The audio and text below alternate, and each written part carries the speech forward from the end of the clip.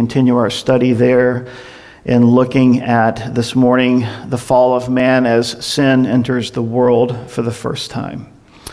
So Genesis chapter 3, we'll begin reading in verse 1. I'm going to read down to verse 13. We've got 24 verses this morning. We are going to go through the whole chapter. But let's read God's word this morning. So stand with me, if you would, while we read God's word and honor the Lord speaking to us. Now the serpent was more cunning than any beast of the field, which the Lord God had made. And he said to the woman, "Has God indeed said, 'You shall not eat of every tree of the garden'?" And the woman said to the serpent, "We may eat the fruit of the trees of the garden, but of the fruit of the tree which is in the midst of the garden, God has said, 'You shall not eat it, nor shall you touch it, lest you die.' And the serpent said to the woman, 'You will not surely die, for God knows that in the day you eat of it, your eyes will be opened, and you will be like God, knowing good and evil.' So when the woman saw that the tree was good for food, and that it was pleasant to the eyes, and a tree desirable to make one wise, she took of its fruit and ate. She also gave to her husband with her, and he ate. Then the eyes of both of them were opened, and they knew that they were naked. And they sewed fig leaves together and made themselves coverings. And they heard the sound of the Lord God walking in the garden in the cool of the day. And Adam and his wife hid themselves from the presence of the Lord God among the trees of the garden. Then the Lord God called to Adam and said to him, 'Where are you?' So he said, 'I heard your voice in the garden, and I was afraid because I was naked, and I hid myself.' And he said, 'Who told you that you were naked? Have you eaten from the tree of which I commanded you that you should not eat?' Then the man said, 'The woman whom you gave to be with me, she gave me of the tree, and I ate.' And the Lord God said to the woman, 'What is this you have done?' And the woman said, 'The serpent deceived me, and I ate.'" Lord, please add your blessing to the reading of your word. Please illumine our hearts and our minds and give us understanding as we consider the things you have for us this morning. Lord, as we behold the wonders of your word, the truth. And Lord, speak to us and quicken our hearts to understand and be sensitive to the things that you have. In Jesus' name, amen. You may be seated this morning. So as is true as we're going through the book of Genesis, we keep coming to a situation of firsts, first occurrences, first appearances, first mentions. And today is no different. In fact, this chapter is full of those kinds of things. We find the first appearance of Satan. We find that sin is entering the world for the first time. We find deception for the first time. We find blaming and blame shifting for the first time. We find that Eve is mentioned for the first time by name. We find a blood sacrifice, or what we call more formally substitutionary atonement, mentioned for the first time. We have the first mention of a prophecy or a prophetic passage, or the first reference to the Messiah, and there are others. So as we get into this morning, let's just be ready for a bevy of things coming our way as the Lord speaks to us. So in verse 1, "Now the serpent was more cunning than any beast of the field, which the Lord God had made. And he said to the woman, 'Has God indeed said, you shall not eat of every tree of the garden?'" So here we find the introduction of the serpent. And so Satan had taken a form in coming to Adam and Eve, or coming to Eve in particular, and presenting himself. So the word serpent here is very interesting. It means to practice divination, to observe signs, to diligently observe and practice. So this would refer, of course, to the serpent or Satan observing mankind and determining how he's going to come to us and attack us. To practice fortune telling, to take as an omen. The primary root of the word means to hiss, which is appropriate, isn't it, for a serpent. or that is a whisper. And some have even said in their Hebrew definitions, like whispering, a magic spell, or to prognosticate, to divine, or to enchant. So as the serpent is mentioned here, as he comes on the scene, we understand that the serpent really takes on these qualities of the evil one, of Satan himself. And these definitions around the word serpent just give us sort of an indication of how the serpent operates, of what his character is. And it says here that the serpent was more cunning than any beast of the field. That means he was crafty, he was shrewd, he was even subtle in the way that he came to present himself. And one of the things that's interesting about the definition of cunning here is it talks about being sensible and prudent. And, we pride ourselves sometimes on being sensible and prudent, and certainly those are good qualities to have. But I want to make sure you understand this morning, as we consider this issue of the serpent or Satan coming and presenting himself to us, or presenting to us options, or trying to lead us astray and deceive us, that sometimes he will use a very sensible and a prudent or a pragmatic approach. And why do we mention that? Well, the issue of faith for us as believers in Jesus Christ, faith involves risk. Faith involves trust. And sometimes when God calls us to trust him, it may not seem pragmatic or sensible to us to do those things. Consider, for example, when Jesus said to Peter, as Peter was in the boat and he saw the Lord walking on the water, and he said, "Lord, if it's you, bid me to come out to you." And he said, "Come." Was that pragmatic? Was that prudent? Was that sensible? What about when Jesus was feeding the 5,000 and he told the disciples to go and gather up and take an account of their resources? And he said, "What do you have?" And he said, "We have a young lad here with a lunch basket that has a couple of loaves of bread and some fish, which are really more like muffins and just little smelt kind of sardine kind of things." And then they looked at one another and said, "That doesn't make sense. How are we going to feed people? There's nothing sensible, there's nothing prudent, there's nothing pragmatic about one lunch able to feed 5,000 plus people." Yet Jesus said, "Let's pray." And so the point of the matter is that often Satan will use his cunning to lead us away from faith. And faith calls us to trust God when things don't make sense. In fact, if we didn't have faith when things don't make sense, how would we make sense of anything? Faith draws us to the most sensible person in the world, who is our Lord God Almighty. It is the Jesus Christ himself. You see, sensibility, prudence, and pragmatism can be the enemy of faith when we come to rely only upon what we can see. Remember that beautiful verse many of us have probably memorized in Proverbs chapter 3? "Trust in the Lord with all your heart and lean not on your own understanding. In all your ways acknowledge him, and he shall make your paths straight." When we trust in the Lord when we can't see and we can't understand, it is not always sensible and prudent. So this scene is set up by something that I believe previously happened in heaven. We've referred to it before, but in Isaiah chapter 14 and in Ezekiel 28, we have both a little snippet of what happened when Satan rebelled against God and ultimately fell from grace from God. We find in Isaiah 14, beginning in verse 12, "How you are fallen from heaven, O Lucifer, son of the morning. How you were cut down to the ground, you who weakened the nations. For you have said in your heart, I will ascend into heaven. I will exalt my throne above the stars of God. I will also sit on the mount of the congregation on the farthest sides of the north. I will ascend the heights of the clouds, and I will be like the Most High."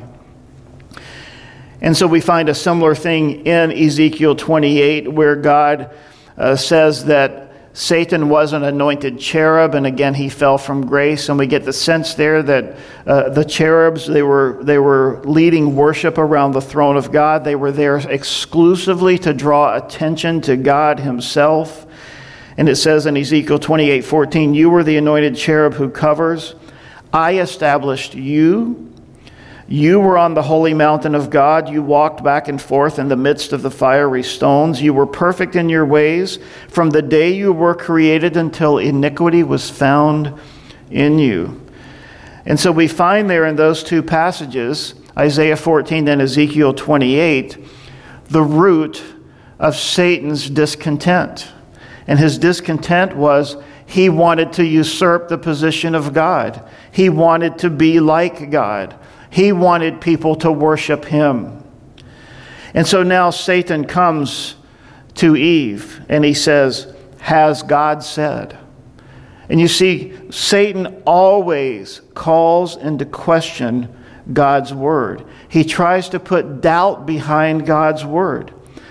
The first thing he does is he tries to convince us that God's word really isn't correct. And he tries to bring confusion around what did God really say in his word. And so I'd like to just take a moment and point out to you that it's so important for us to read God's word, to know God's word.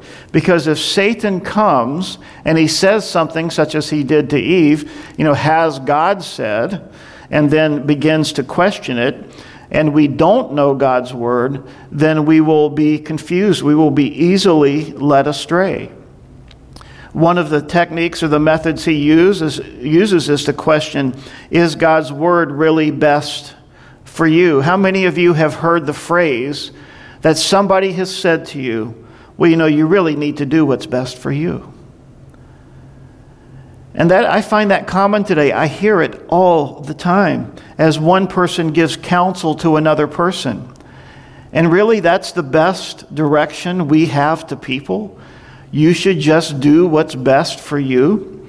No, you need to listen to God's word. You need to listen to godly counsel, meaning people who know God's word and who can bring it to you and help you understand it. Yes, there are some decisions that are unclear that ultimately we have to pray about. But as we pray about those decisions, we are seeking what is God's best for us. Lord, what do you have for me? Lord, how do you want me to think and to move in this situation?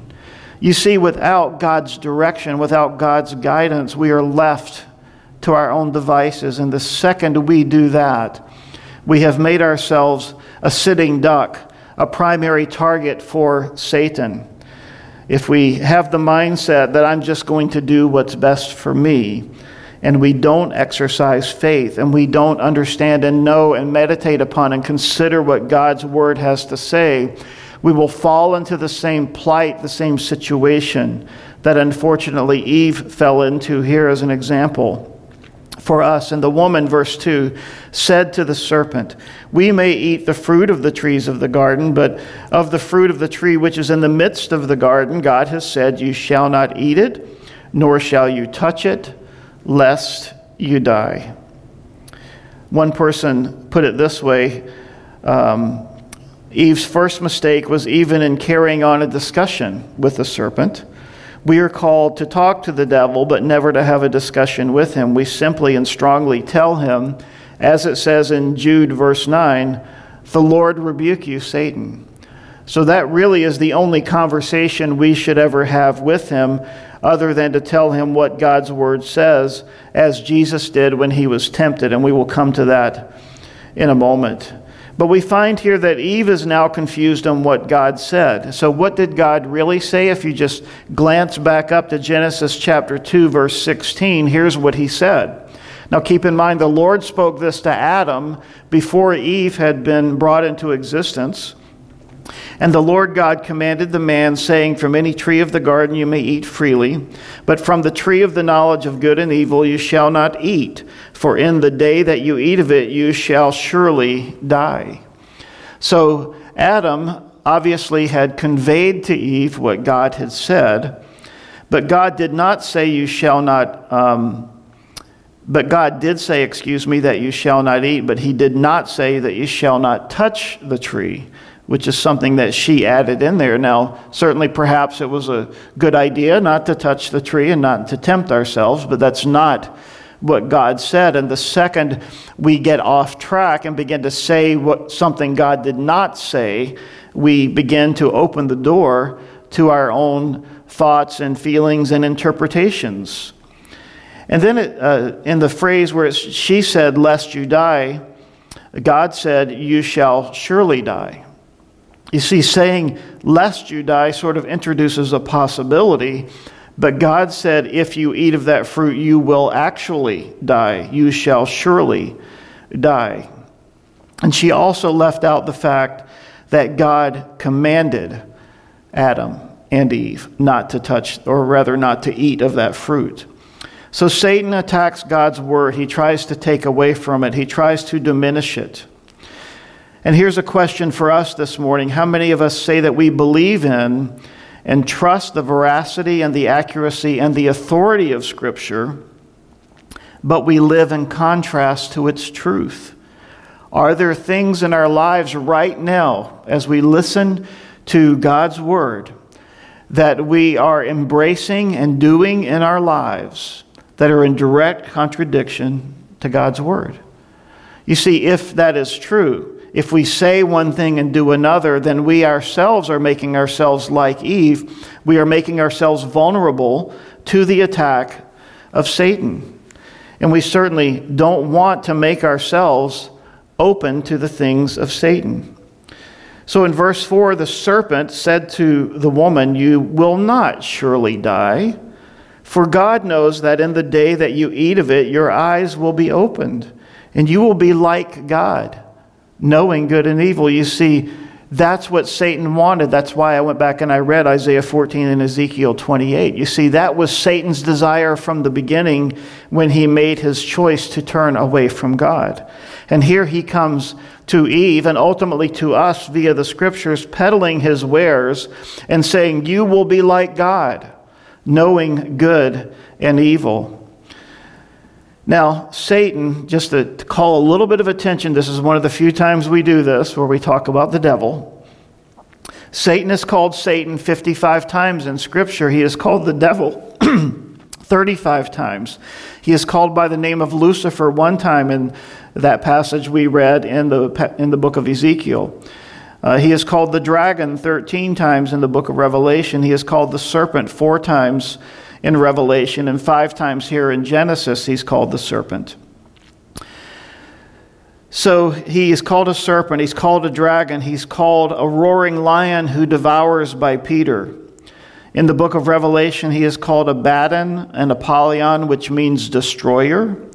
The word Satan itself means adversary. The word devil means slanderer. Jesus called him in John chapter 8 a murderer and the father of lies. He even called him the evil one, which is a title that Paul and John both later echoed in their writings. Jesus also called Satan the prince of this world. Paul called Satan in 2 Corinthians 4 the god of this age. In Ephesians 2, Paul referred to him as the prince of the power of the air, who now works in the sons of disobedience. Keep that in mind as you watch the news. In Ephesians 6:10, speaking of the influence of Satan, Ephesians 6 is the passage that talks about putting on the full armor of God. We are told to be aware of the wiles or the schemes of the devil. And then we are told that there are principalities, powers, rulers of the darkness of this age, spiritual hosts of wickedness in the heavenly places. So you see, Satan goes by many names, and his names always refer to his character, and all of those aspects of his character are there in full measure as Satan seeks to steal and to kill and to destroy, which is something Jesus said about his character. Now, as we consider the appearances of Satan in the Scriptures, aside from that heavenly appearance we saw in eternity past, in those 2 passages we looked at a moment ago, we find here in Genesis chapter 3, as Satan appears, he appears slandering God to man as he comes to Eve. Then in the book of Job, chapters 1 and 2, we find Satan going into heaven before God, and clearly as Satan is entering the throne room of God there in Job chapter 1 and 2, it's after the fall, and he comes to accuse Job. And he comes to tell God, essentially, Job only worships you because you bless him. And so now Satan is before God, slandering man to God. And then later in Matthew 4 and Luke 4, where we come to the temptation of Jesus, we again find Satan coming to the man, the God-man Jesus. And what is he doing? Once again, he's slandering God and his word to man, or in this case, to Jesus. So Satan likes to twist and to tempt and to misrepresent and to not speak the whole truth. Paul, writing in 2 Corinthians chapter 2, said this of our adversary: "Lest Satan should take advantage of us, for we are not ignorant of his devices." And that is the reason I'm mentioning these things for us to consider this morning. Satan is an imitator, he's a counterfeiter, and he's all of these things we just talked about that he is. So in his direct challenge to Eve, he tries to get Eve to doubt the goodness of God. And he tries to convince her, in essence, that God has lied to her. And the underlying thought is, you know, Eve, if God has lied to you, then how can he be good? Doesn't that sound like Satan? Hasn't he done that? Hasn't he convinced countless numbers of people that God is not good, that he cannot be trusted, that he does not keep his word, and that he is a liar? In Satan's direct challenge to Eve, he gets Eve to doubt the badness of sin. And part of what he convinces her is, you know, it's really not that bad. It's just a little fruit from the tree. And if this fruit is something good for her, if he can convince her of that, then basically the underlying premise is, why doesn't God want you to have what's good? Again, what's good for you? Do what's right for you. There's fruit there. Just take it and eat it. And then Satan wants us to see sin as something good that a bad God doesn't want us to have. His main lie to us is sin is not bad and God is not good. And the second that he can convince us of that on any topic, on any level, he has us on a slippery slope, and we are falling prey to his devices. In Genesis 3:6, as we continue, it says, "So when the woman saw that the tree was good for food, and that it was pleasant to the eyes, and a tree desirable to make one wise, she took of its fruit and ate. She also gave to her husband with her, and he ate." So she came to the place where she had succumbed. She became convinced. She looked at the tree after what Satan had said to her, or the serpent, and her perceptions had become altered. They were partially true and partially false. The tree was not really good for food, though Eve was deceived into thinking that it was. The fruit probably was pleasant to the eyes, though that shouldn't mean much. And it was only true in Eve's mind that the tree was desirable to make one wise. You see, if Satan can win the battle in the mind, then he's won a significant battle.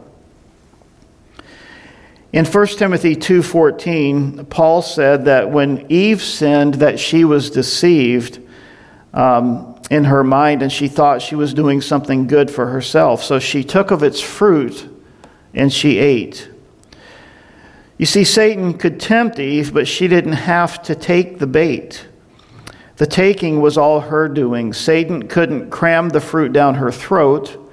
Eve was responsible. She picked it and she ate it. She couldn't rightly say, "The devil made me do it." Because you see, in 1 Corinthians 10:13, we have a truth. Now, of course, Eve didn't know this truth, but for us, as we consider these things, 1 Corinthians 10:13 says, "No temptation has overtaken you except such as is common to man, but God is faithful, who will not allow you to be tempted beyond what you are able, but with the temptation will also make the way of escape that you may be able to bear it." You see, when we are tempted, when Satan comes, this scripture tells us that God is faithful to present a way out. And I think if you carefully consider, and I have done this as well, you consider your failures, points where you've sinned, things where you have done things that are incredibly unwise, at best, but really at worst, sinful before God. When you think about it, didn't God give you warnings? Didn't He speak to you? Didn't He give you an understanding of the truth? And thus, doesn't that make us culpable, accountable, and responsible for our own sin? We're going to find out that God indeed holds Eve accountable for these things. Now we find in the book of 1 John, John said this, 1 John chapter 2, "Do not love the world, nor the things of the world. If anyone loves the world, the love of the Father is not in him. For all that is in the world, the lust of the flesh, the lust of the eyes, and the pride of life is not of the Father, but is of the world. And the world is passing away and the lust of it, but he who does the will of God abides forever." So the lust of the flesh, Eve saw that it was good. The lust of the eyes, it was pleasant to the eyes. And the pride of life, Satan had convinced her that eating of that fruit was desirable to make one wise. And you understand here with me that this is the same strategy Satan used with Jesus when he came to tempt Jesus in Matthew 4 and Luke chapter 4. And each time Satan spoke to Jesus, he called into question God's word. And thankfully, by Jesus' example, Jesus answered him with Scripture. But one of the most disturbing things about that temptation of Jesus is that Satan even quoted Scripture to Jesus. So that tells us something. You see, Satan does know God's word. And he knows it well enough to twist it in subtle ways so that we may not, on the surface, be able to readily discern it. And you see, this is why we have been given the Holy Spirit. This is why the Spirit has come to dwell within us. It's why we need to be filled with the Holy Spirit. And it's why we need to put our nose in the book and to know God's word so that when Satan comes and even quotes Scripture as he did to Jesus. You see, Jesus, if you go back and look at those two passages, those two accounts, Jesus understood that Satan was twisting the Scriptures, and he said, yes, but it is also written, you shall not tempt the Lord your God. And so Jesus fought Scripture with Scripture, meaning the Scripture that Satan had quoted out of context, Jesus quoted in context correctly. Now, it's also interesting that when we consider the parable of the sower in Matthew 13, and you may recall that parable, the sower and the seeds, the sower went out to sow the seeds, and it fell on 4 different kinds of soil.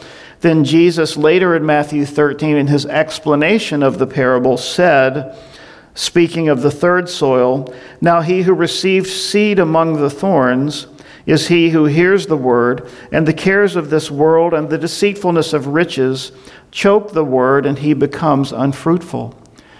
You see, that third soil, which I believe sadly is where most of us as believers live, where it's sown among thorns, and the cares of the world and the deceitfulness of riches choke the word, and it becomes unfruitful, is a result of us believing lies and buying into the temptations of Satan.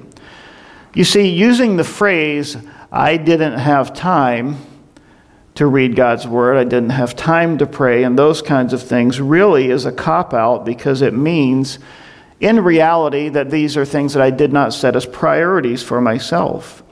If you take a look at your time, if you look at your schedule, that tells you what your priorities are. And many of us look at our time and our schedules and we say, "I'm not living my life, it's living me." But you see, God calls us to be deliberate, to be specific, and to set our own priorities and to do the things that are right. You see, we are accountable for our time, and we are accountable for the things that we do. And this is one of the biggest areas where we are being tested.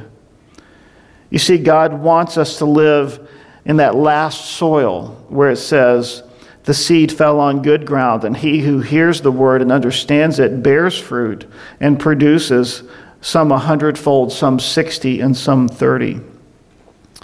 So we find here in this passage, back in our Genesis passage in verse 6, that she gave to her husband, and he ate. So this is the first word First time the word husband is used. And we are told in 1 Timothy 2:14, Adam was not deceived, but the woman being deceived fell into transgression.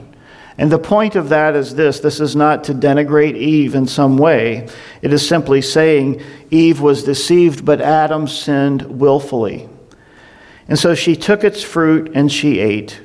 And she also gave to her husband with her, and he ate. But I'm grateful that every time we think about and we celebrate the Lord's table, that phrase, take and eat, will one day become for us, or has become for us, the verbs of salvation as we come to the Lord's table. And Jesus said, take and eat. You see, Satan had convinced Eve to take and eat something that God did not have for her. But Jesus comes to us and says, take and eat that which will give us life. And in that moment, as they took and they ate of the fruit, their eyes were instantly opened to their own sin and their own rebellion. Look with me in verse 7. Then the eyes of both of them were opened, and they knew that they were naked. And they sewed fig leaves together and made themselves coverings. So Satan disguises himself, and he comes to them as an angel of light. Of this passage, Paul wrote in 2 Corinthians 11, but I'm afraid lest as the serpent deceived Eve by his craftiness, that your minds should be led astray from the simplicity and the purity of devotion to Christ. And then later in that same passage, he wrote, for such are false apostles, deceitful workers, transforming themselves into apostles of Christ. And no wonder, for Satan himself transforms himself into an angel of light. Therefore, it is no great thing if his ministers also transform themselves into ministers of righteousness, whose end will be according to their works. So Satan had come, he had transformed and disguised himself as an angel of light. He had effectively convinced Eve that she should eat, and then Eve went and convinced her husband to do the same. A temptation is an opportunity to accomplish a good thing in a bad way. It's a good thing to pass a school examination, but a bad thing to do it by cheating. It's a good thing to pay your bills, but a bad thing to steal the money to make the payments. In essence, Satan said to Eve, I can give you something that you need and that you want. You can have it now and enjoy it. And best of all, there won't be any painful consequences. What a lie of Satan. Note how Satan disguises himself and his intentions. Satan is not an originator. He's a clever imitator who disguises his true character. If necessary, he can even masquerade as an angel of light. When he came into the garden, Satan used the body of a serpent, one of God's creatures that he had pronounced good when he created it. And Eve didn't seem disturbed by the serpent's presence or its speech, so we assume that she saw nothing threatening about the encounter. Perhaps Eve hadn't been introduced to the species and concluded that it had the ability to speak. Satan still works today as the great impersonator. He has produced a counterfeit righteousness apart from the righteousness that comes only by faith in the Savior. Satan has false ministers who preach a false gospel, and he has false brothers and sisters who oppose the true gospel. The devil has gathered his counterfeit Christians into false churches that God calls synagogues of Satan in Revelation chapter 2. And in these assemblies, Satan's deep secrets are discussed and taught. You see, Satan is here not for our good, and he never will be. And the words that he speaks, that he likes to disguise even as the words of God, lead us into sin. In verse 8, they heard the sound of the Lord God walking in the garden in the cool of the day, and Adam and his wife hid themselves from the presence of the Lord God among the trees of the garden. Spurgeon said concerning this encounter, their hearts must have been sorely perplexed within them while they were waiting to see what God would do to them as a punishment for the great sin that they had committed. You see, what happened here ultimately is Satan had accomplished his purpose of convincing them of the lie that he himself had believed. What lie is that, you ask? Well, in Romans chapter 1, here's what it says. Therefore God also gave them up to uncleanness in the lusts of their hearts to dishonor their bodies among themselves, who exchanged the truth of God for the lie, and worshipped and served the creature rather than the Creator. What is the lie? Well, Paul again refers to this later in 2 Thessalonians, and let me read this to you. The coming of the lawless one is according to the working of Satan with all power, signs, and lying wonders, and with all unrighteous deception among those who perish, because they did not receive the love of the truth, that they might be saved. And for this reason, God will send them strong delusion that they should believe the lie. So what is this, the lie, that Paul refers to in Romans 1 and in 2 Corinthians chapter 2? Well, it says they exchanged the truth of God for the lie and worshiped and served the creature rather than the Creator. Speaking about Satan, Jesus said he is a liar and the father of it. In defiance of God, humans exchanged God's truth for the lie, note the singular, and followed Satan, who is the father of lies. And what is the lie, singular, that has ruled civilization since the fall of man? It's the belief that men and women can be their own God and live for the creation and not the Creator, and not suffer any consequences. Believing this, they refuse to submit to God's truth, but prefer to believe Satan's lies and to follow his diabolical plan for their destruction. They don't realize that Satan is their master and the lake of fire is their destiny. You see, Satan convinces people of the lie that he fell from grace on, all the way back in Isaiah 14 and Ezekiel 28. So we find here in verse 8 the first time that man hid himself from God. And so if this short little passage here teaches us anything, it teaches us that you can't run from God. You can't hide from God. And let me just say this today to you parents, or to any of you who are praying for someone who was a prodigal or who has run away or who has walked away from God. Take courage in the fact that they cannot hide from God. God knows where they are. He will find them out. And the best we can do is to pray for them. And that's not a little thing. They can't outrun our prayers. They can't outrun the work of the Holy Spirit. Then the Lord God called to Adam and said to him, "Where are you?" So God initiates reaching out to Adam. You see, this is the way God works, isn't it? He always follows up and he reaches out. And this is really the first question in the Bible. You see, Satan didn't really ask a question. He was really making more of an intimation. But here, the first question that's asked is God speaking to man saying, "Where are you?"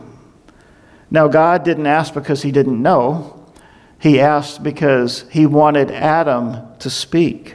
He wanted to hear from Adam's own voice, from Adam's own heart, from Adam's own perspective. Where are you? And so let me ask you today, where are you in relation to the Lord God? Are you linked with him and in fellowship with him, or are you far from him or cold toward him?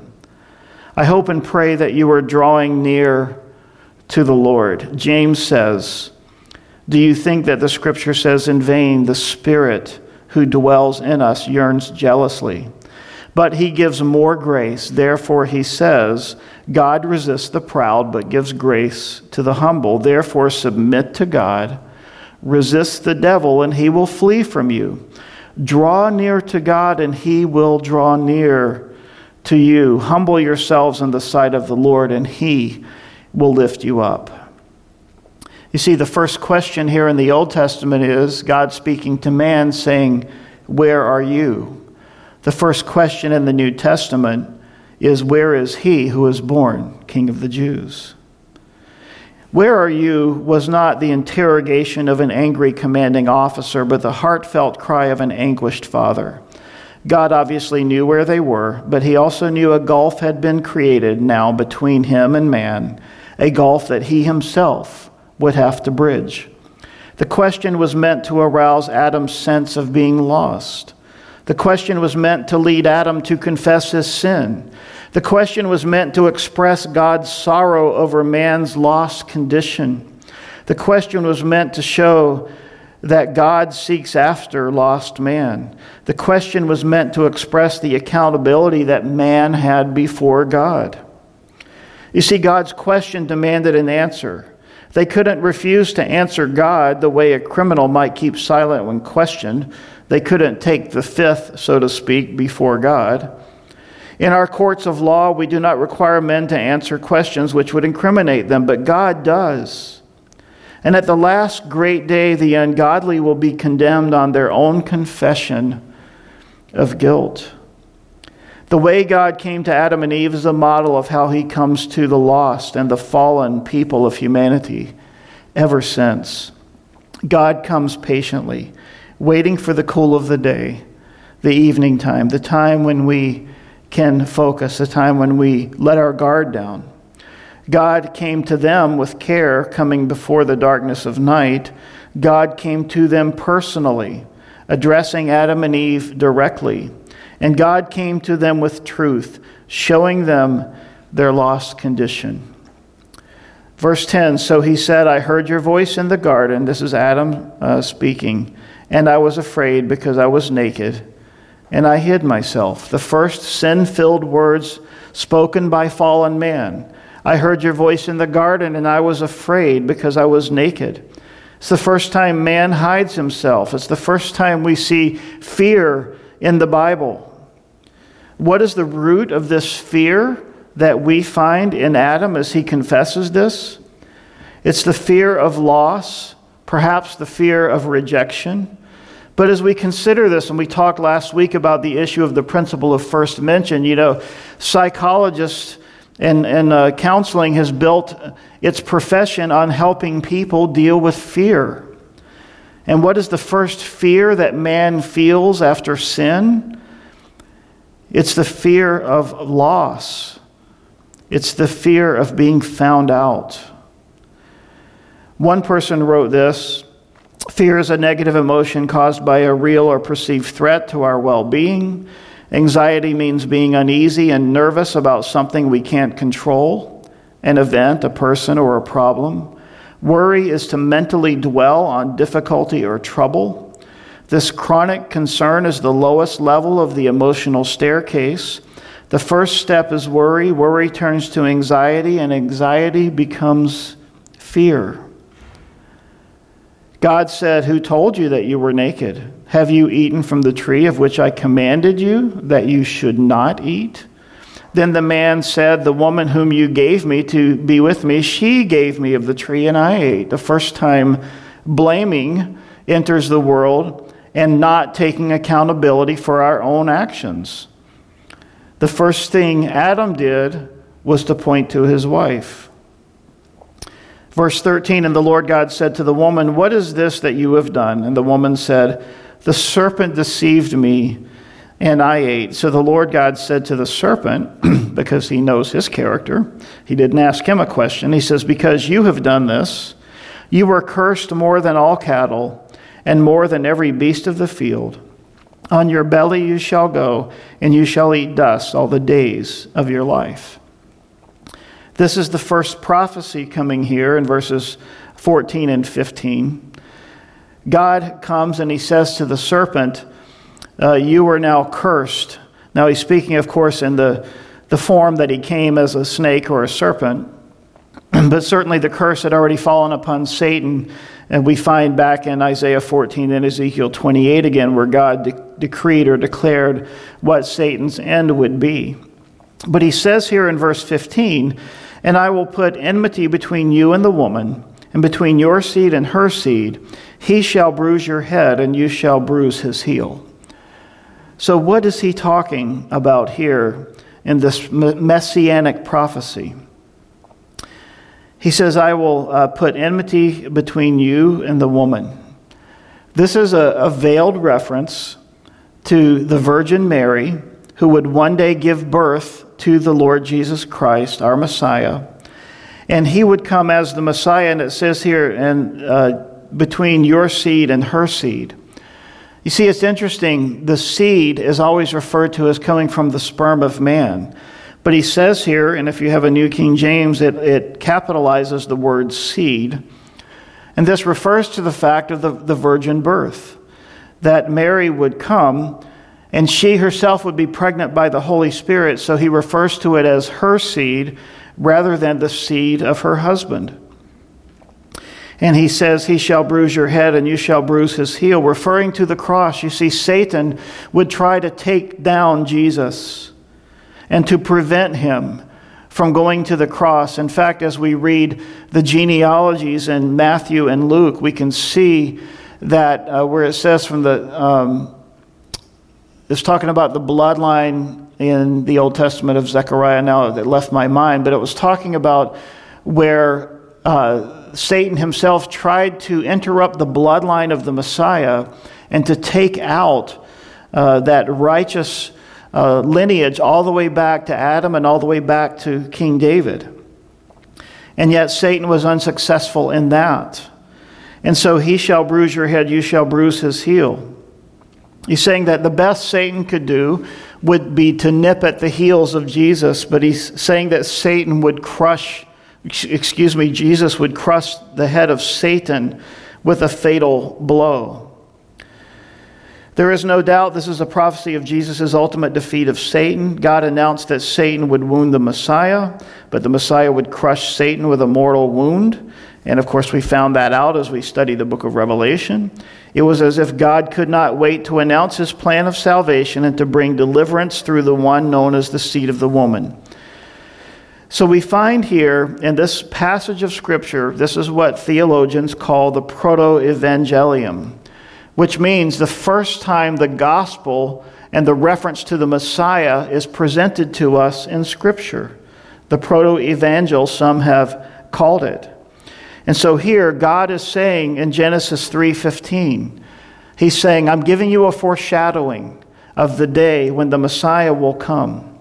And to the woman he said, I will greatly multiply your sorrow and your conception. In pain you shall bring forth children. Your desire shall be for your husband, and he shall rule over you.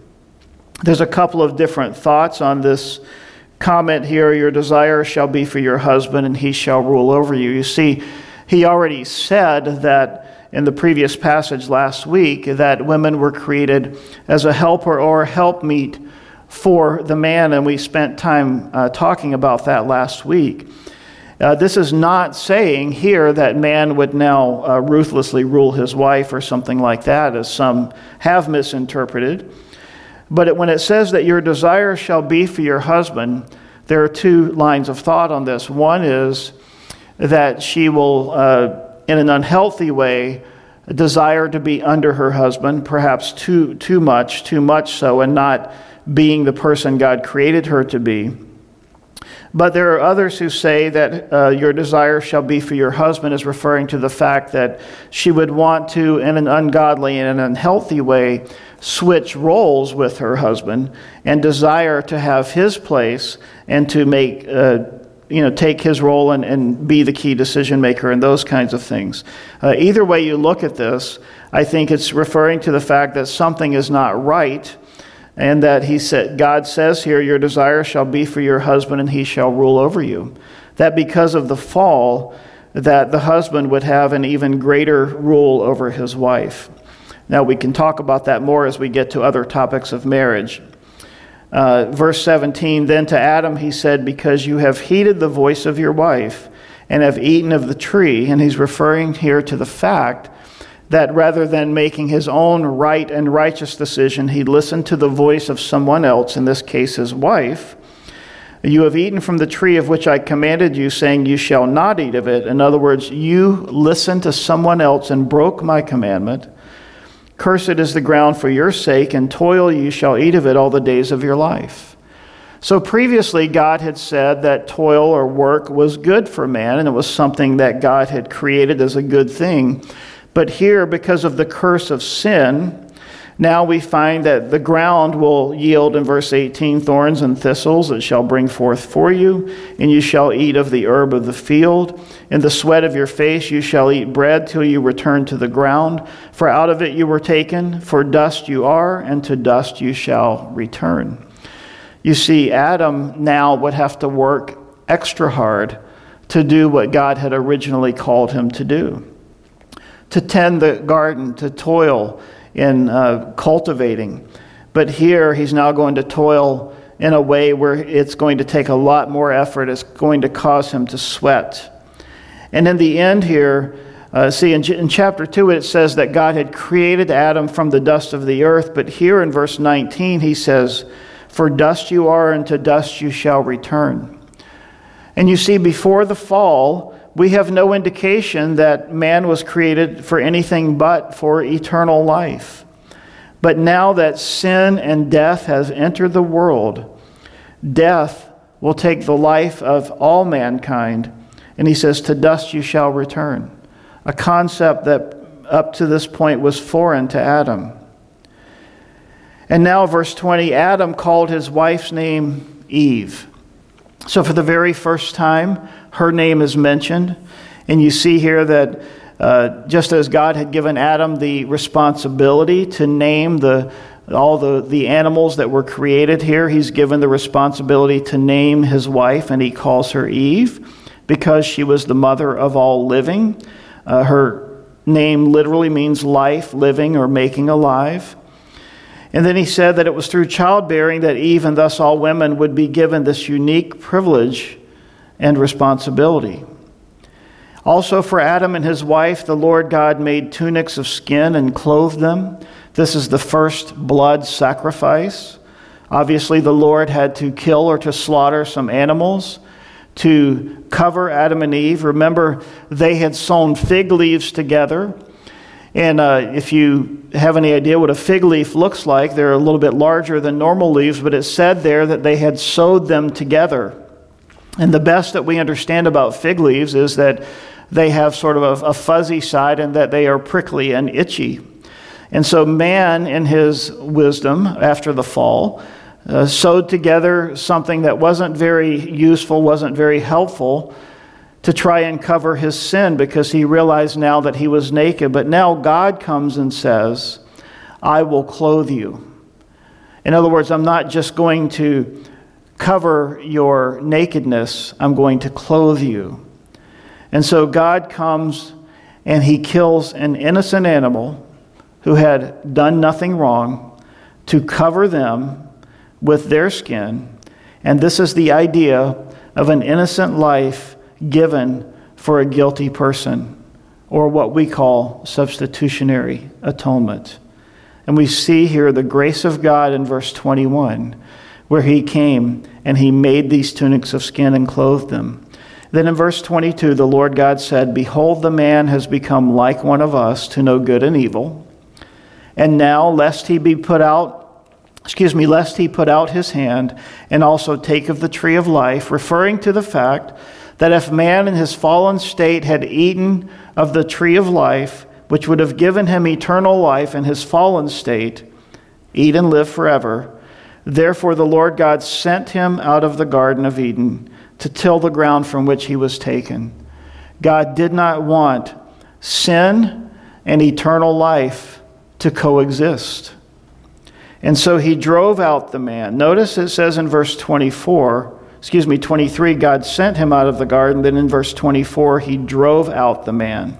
And he placed cherubim at the east of the Garden of Eden, and a flaming sword, which turned every way to guard the way to the tree of life. So we see here that God now protecting the tree of life. And as we looked last week briefly in the mention of the tree of life in the book of Revelation, we see that God's tree of life exists in his holy, eternal garden in heaven, referred to in the book of Revelation. But here he drove man out. He cast him out. And he protected eternal life with cherubim and with this sword, this flaming sword, which turned every way to guard the way to the tree of life. You see, from Genesis 3 to Revelation 21, The Bible records the conflict between God and Satan, sin and righteousness, and pleads with sinners to repent and to trust God. Finally, we find in Paul's writing in his letter to the Romans, in Romans chapter 5, we find this about Adam. Romans 5:12, therefore just as through one man, referring to Adam, sin entered the world, and death through sin. And then he said in Romans 5:15, for if by the one man's offense many died. Romans 5:16, the judgment which came from the one offense resulted in condemnation. Verse 17, for if by the one man's offense death reigned through the one, meaning through Adam. Verse 18, therefore as through one man's offense judgment came to all men, resulting in condemnation. Verse 19, for as by one man's disobedience many were made sinners. And verse 21, so that as sin reigned in death. You see, that one decision of disobedience by Adam brought sin into the world and brought to us as mankind death and condemnation and offense, and put enmity between us and God, and it brought judgment from God. But then the good news is, as we close this morning, what God says there in Romans chapter 5, as he contrasts the one man Adam and the one man Christ, he says that Adam was a type of him who was to come, meaning Jesus. And he says, the much more grace of God and the gift by the grace of the one man, Jesus Christ, abounded to many. The free gift which came from many offenses resulted in justification. Much more, those who receive abundance of grace and of the gift of righteousness will reign in life through the one man, Jesus Christ. Even so, through the one man's righteous act, Jesus, the free gift came to all men, resulting in justification of life. So also by one man's obedience, many will be made righteous.